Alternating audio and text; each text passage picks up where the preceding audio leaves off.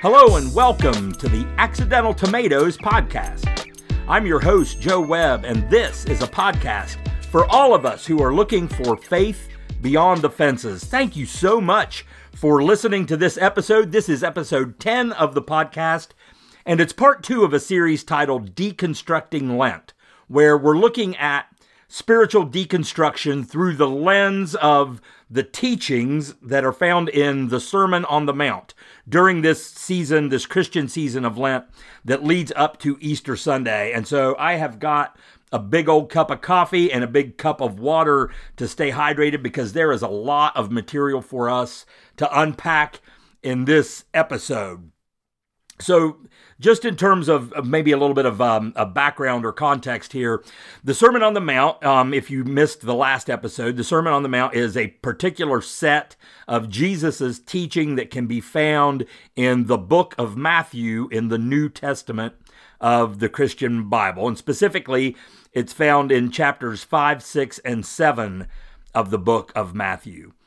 And while it's frequently been used, like frankly a lot of the Bible has been used as a way of supporting certain religious and moralistic frameworks, I've kind of personally come to believe through a lot of research and study and my own experience of deconstruction that the Sermon on the Mount has often been misunderstood or even misused, which again should be no surprise because that happens a lot with a lot of the way that people tend to use the Bible. But I think if we can begin to read it and hear it within its specific cultural and historical and political and societal contexts, as well as its religious context, which can't be separated from those other things, we might begin to find that it can be maybe a really helpful and encouraging text for those of us who either have experienced or are in the process of experiencing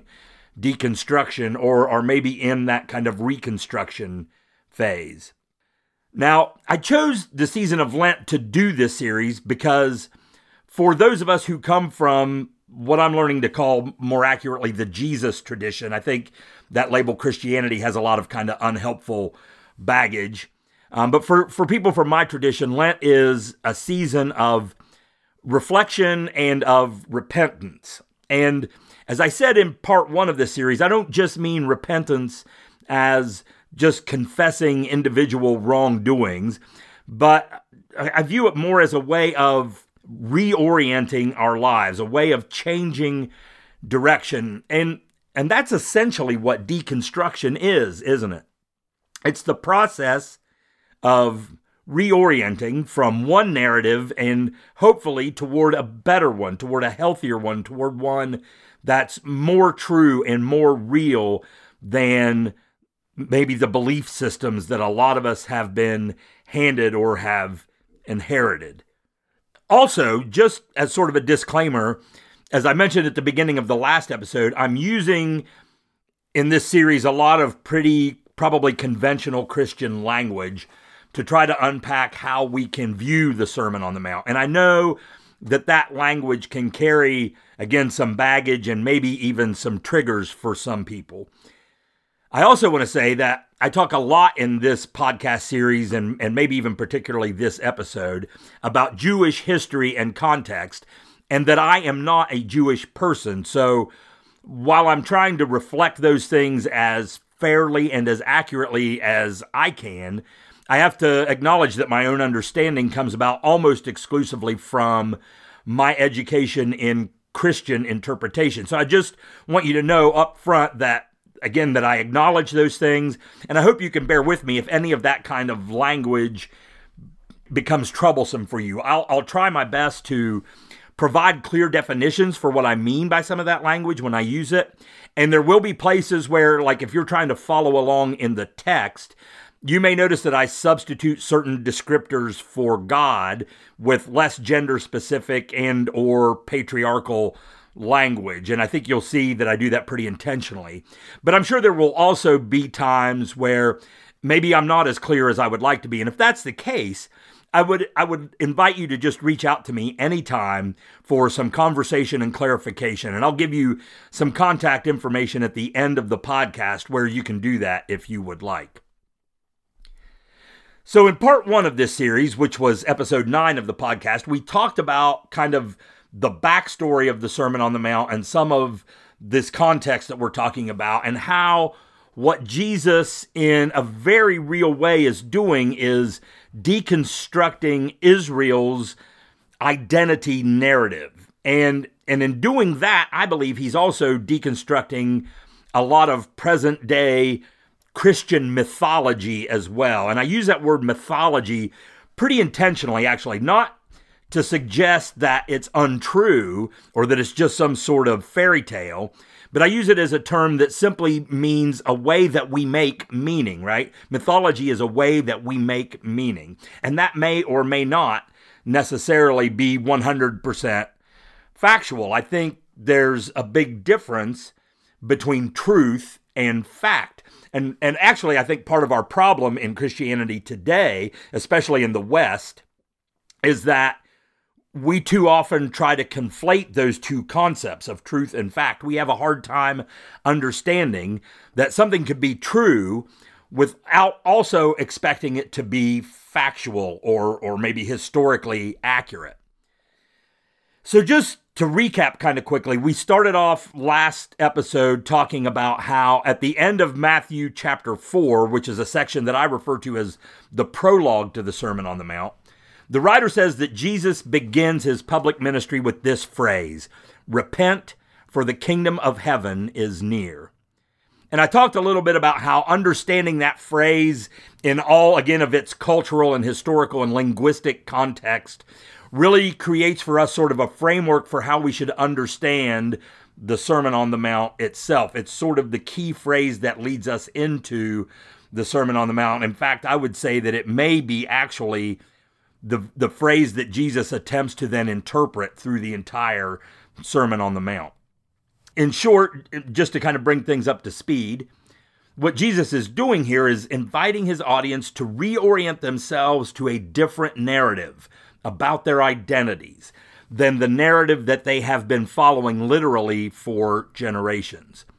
So instead of a narrative of shame and guilt and power dynamics that are centered around really their religious leaders' historical interpretations of the law of Moses, which we're going to talk about in a little more detail here in a minute, Jesus is inviting people to consider that their people, the nation of Israel, has been called to a really specific purpose. And in the language of the text, that purpose is to be the salt of the earth and the light of the world, which was kind of a metaphorical way of saying that they had a responsibility in the world to show the rest of the world that their God was different than all the other gods that all the other nations at the time worshipped. It was to demonstrate to the rest of humanity that their God, who they called Yahweh, which can loosely be translated to mean I am or I am that I am, that Yahweh was not a precocious, spiteful,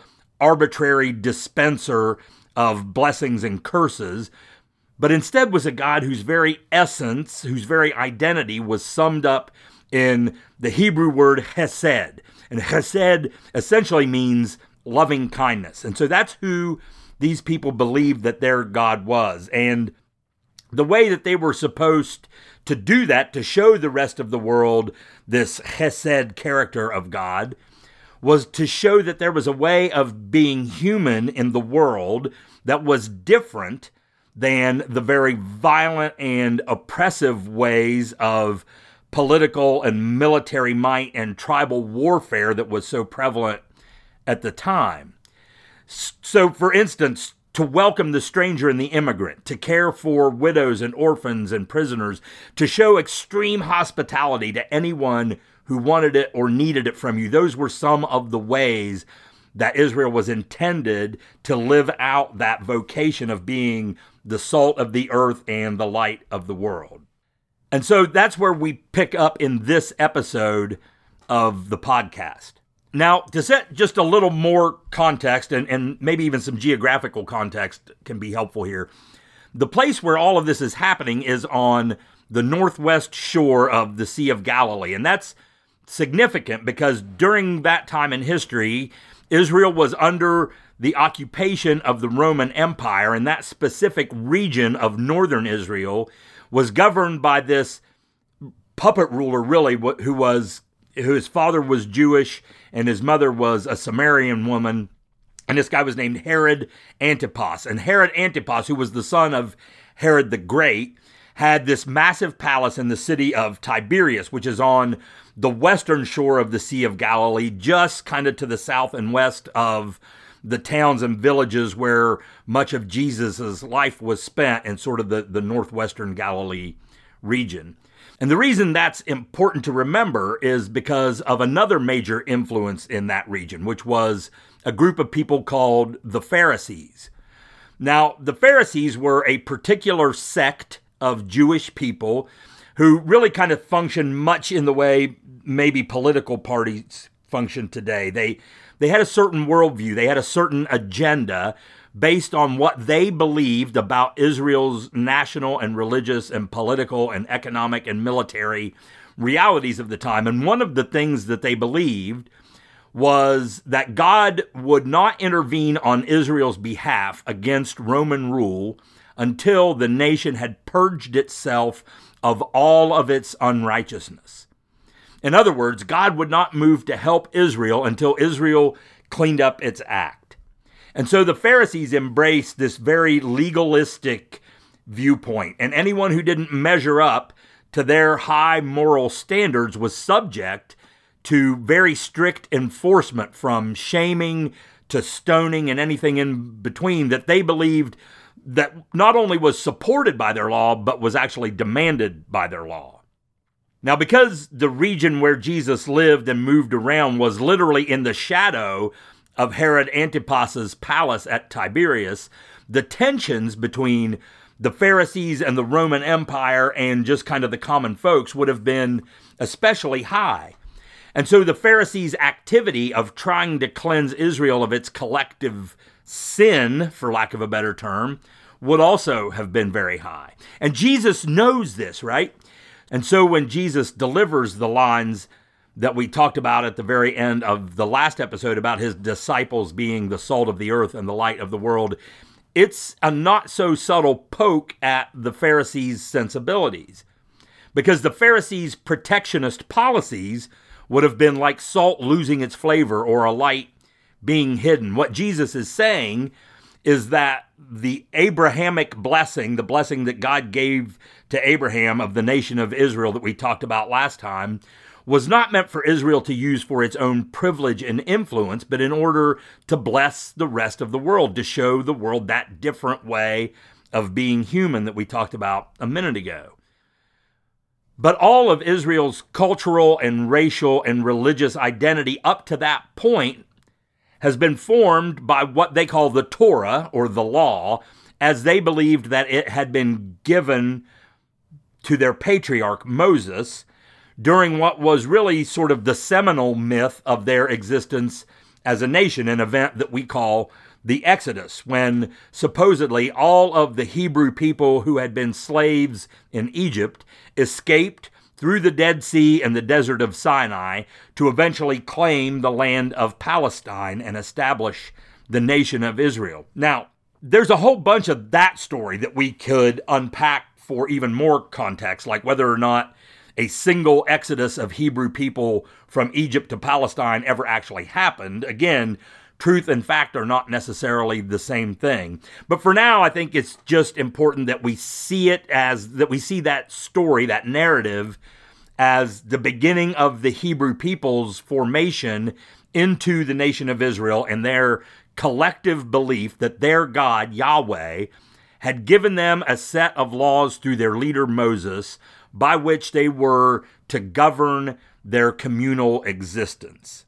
And so over the centuries, they had developed lots and lots of different ways to interpret and understand and live by those laws.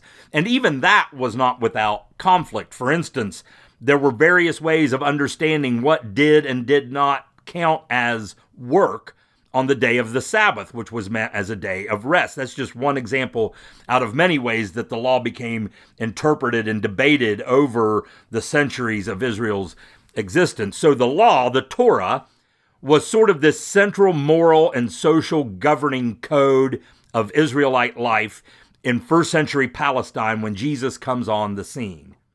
And in this Sermon on the Mount that Jesus is delivering, that we're talking about here, it's starting to sort of sound like he's saying that the law really has no authority or purpose. And if it's not starting to sound like that yet, it sure is about to start sounding like that. And so Jesus goes about setting the record straight before he goes another inch into the sermon. He says, "Don't imagine that I have come to abolish or do away with the law and the prophets. Don't imagine that I've come to abolish Torah," he says. "I've come not to abolish them, but to fulfill them." Now, in Rob Bell's first book, Velvet Elvis, he actually has a very helpful section to help us see how that phrase, "I've come not to abolish Torah, but to fulfill Torah," is actually loaded with meaning. And again, if we miss this context, we miss the meaning of what it is that Jesus is saying in this part of the Sermon on the Mount. So, in that time in Jewish history, rabbis or teachers would gather young students called disciples who would follow their rabbis, who would learn from them, and who would emulate their ways. The goal was to become like the rabbi you were following. And different rabbis had different ways of interpreting Torah, the law. And so one of the ways the rabbis would teach their students was to quiz them on how to interpret various bits of Hebrew scripture, what we in the Christian world today would call the Old Testament, and specifically the legal codes from the first 5 books of the Old Testament, along with some of the writings that come later of the prophets of Israel, who, by the way, just side note, were really much more interested in critiquing their current contemporary circumstances than predicting the future. But maybe that's a topic for another episode of the podcast. So if you were a disciple and you were being quizzed by your rabbi and you gave the rabbi the answer that they were looking for, the rabbi would say something like, "Oh, well done, you have fulfilled Torah." But if the student gave the wrong answer, the rabbi might say something like, "No, you are abolishing Torah." At Accidental Tomatoes, we're building a community of people looking for ways to find faith and spirituality beyond the walls and fences of the traditional church. While our blog and our podcast are always absolutely free, if you'd like to go deeper with more resources and conversations, we invite you to support us through the Patreon platform. For as little as $2 a month, you can receive bonus content, including a monthly newsletter, patrons-only commentary, and much, much more. Just go to patreon.com/accidentaltomatoes to learn how. And now, back to the podcast. So do you see what Jesus is doing here? He's telling the people that have started following him, his disciples, that he's about to give them a more accurate interpretation of their scriptures than they have traditionally been taught. And of course, the implication of that is that what they've always been taught is maybe not entirely wrong, but certainly not altogether right either. Something was lacking in their understanding of their own historical and cultural narrative and the legal code that governed it. And just to sort of emphasize the point, Jesus goes on in the Sermon on the Mount to tell these people gathered on this hillside in Galilee that unless their righteousness is greater than the righteousness of the Pharisees and their teachers of the law, they have no place in what he calls the kingdom of heaven, which, again, we talked a little bit about in the last episode as meaning not a place for our disembodied souls after we die, but a way of God intervening on Israel's behalf and of God once again taking what they believed was God's rightful place as the leader of the nation of Israel. Now, I know that a lot of people can get really tripped up right there in that section, and it's easy to see why, right? Because the Pharisees prided themselves on their righteousness. The people that Jesus is talking to, the people that he has chosen to be his disciples and the others who have chosen to follow him, would probably never have thought of themselves as particularly righteous. In fact, it's entirely possible that many of them had been accused of unrighteousness by the Pharisees themselves. But Jesus is making a very particular point here, although we probably miss it because we can't read what might very well have been a tone of sarcasm that his first listeners may have heard very clearly. Now, I admit that that's entirely speculative, but I think as we go forward, we can see that it may have some merit, because the entire next section of Jesus' sermon, what encompasses the remainder of chapter 5 of the book of Matthew, is a whole litany of particular laws and how they have been traditionally understood and taught and enforced, and how Jesus says they actually should be understood, right? And again, he uses a very common teaching technique that was used by the rabbis of his time. He uses this phrase, "You have heard it said, but I say to you." In the rabbinic tradition, what that meant was to say, others have interpreted a certain passage this way, but I'm about to give you a better or more accurate or more truthful interpretation this way. So he says things like, and I'm paraphrasing here, "You have heard it said, do not murder. But I say to you, if you harbor an angry thought toward someone, you have already murdered them in your mind." Or, "You have heard it said, do not commit adultery. But I say to you that if you lust after another, you have already done the deed in your heart." And he goes down the list: divorce, swearing oaths, taking revenge on others. And each time, Jesus contrasts the common interpretation of the law with an interpretation that goes beyond the act or behavior itself and gets to the motivations that lie behind them. So, for instance, when he says what he says about murder, what he means, I think, is that murder begins with a thought of malice toward another person. And that thought, by its very nature, reveals that you have objectified that person. You have dehumanized them. You have deemed them not worthy of being alive. The line about adultery means to say that the moment we begin to objectify another human being for our own pleasure, we have in our minds already robbed them of their dignity and humanity.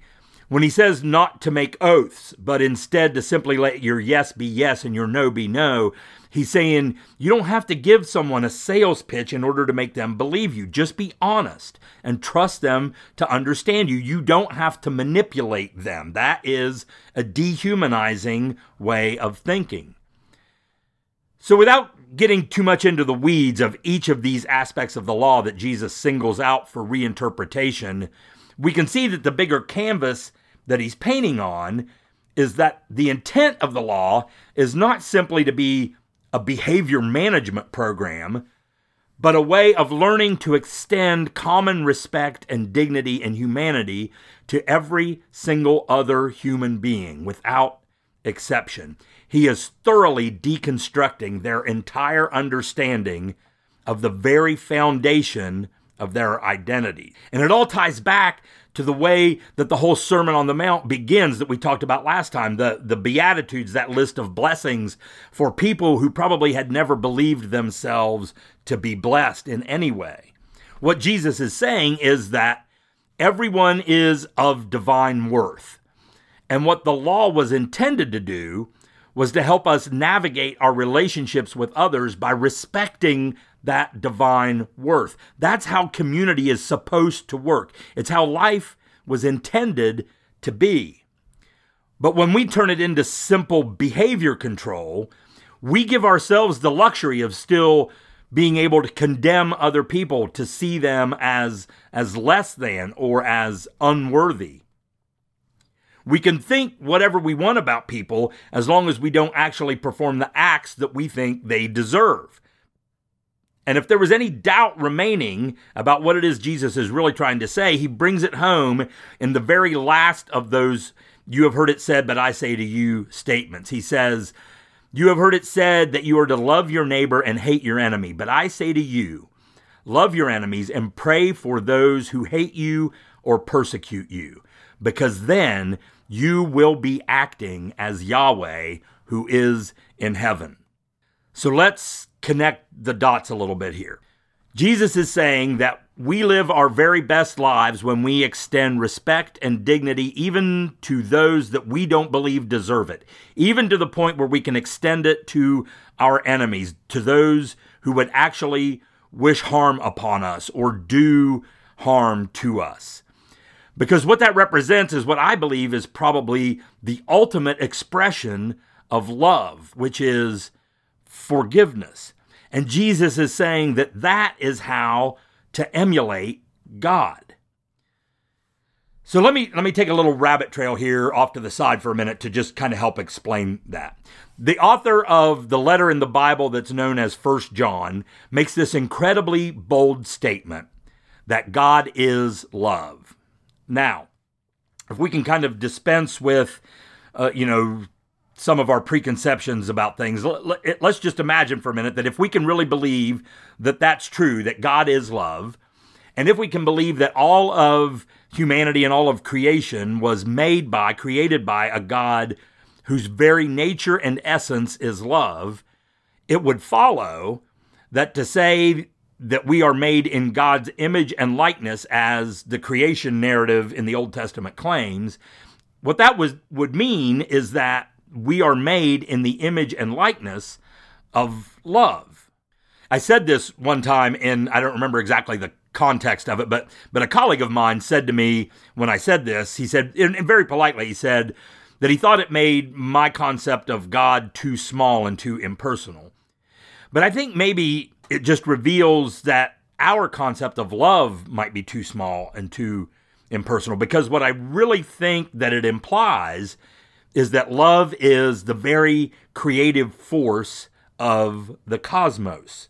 And so when Jesus is reinterpreting the law for his disciples, fulfilling Torah and demonstrating how the Pharisees had abolished Torah, I think he's saying pretty emphatically that what the law was supposed to show them was not so much how to structure their behaviors, but how to go about the business of fully and authentically loving one another.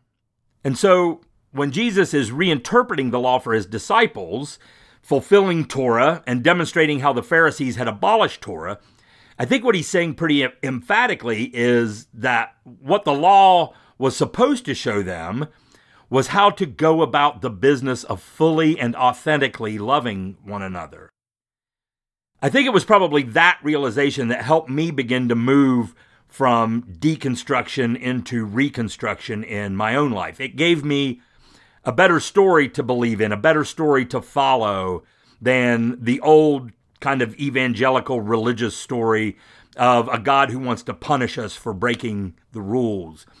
And I think that's more or less precisely what Jesus is trying to do here for his followers. Now, this section of the Sermon on the Mount at the end of Matthew 5 ends with one more statement that I want to spend just a minute on before we wrap up this episode of the podcast, because it's one that, if we're not careful, I think can undo all of the good reconstruction work that Jesus has done in the sermon up to this point. So, in the very last verse of Matthew chapter 5, most versions of the Bible have Jesus saying, "Be perfect, therefore, as Yahweh is perfect."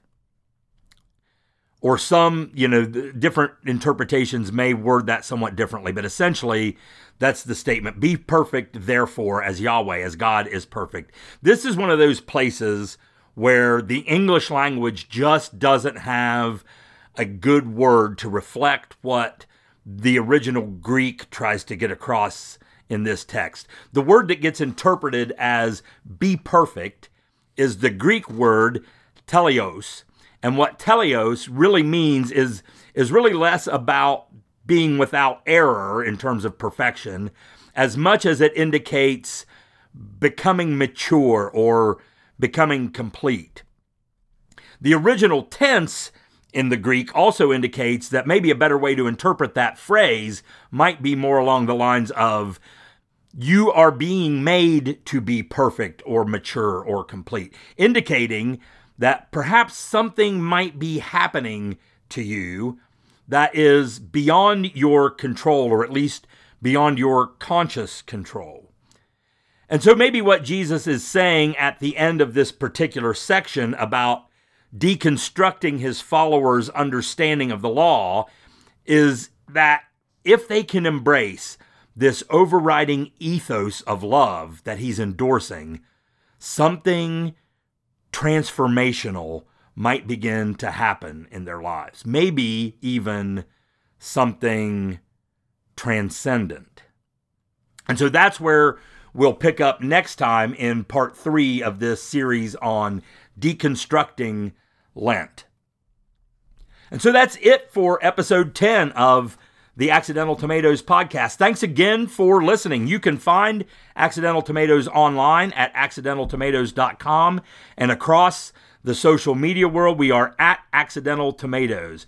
So please be sure to like and follow our Facebook and Twitter and Instagram pages for up-to-the-minute updates of all of the things that are going on in our community. And we've got some exciting new stuff getting ready to come out in the next couple of months. So please tune in and be aware of those things that are beginning to happen in Accidental Tomatoes world. You can find me, Joe Webb, at my website, joewebwrites.com. And on Facebook and Twitter and Instagram, I'm at Joe Webb Writes. If you have any suggestions or ideas for topics that we might tackle in a future episode of the podcast, I would love to hear from you. And you can contact us again on Facebook or Twitter at the places I mentioned before, or you can email us at accidentaltomatoes@gmail.com. And if you enjoy this podcast, please, please, please be sure to rate us and review us on iTunes or Google Play or wherever you listen to your podcast. That will help other people find us and connect with our community and participate in the conversation. And remember that you can also always support us on the Patreon platform at patreon.com/accidentaltomatoes. So keep on growing outside the fences and join us next time for the Accidental Tomatoes podcast.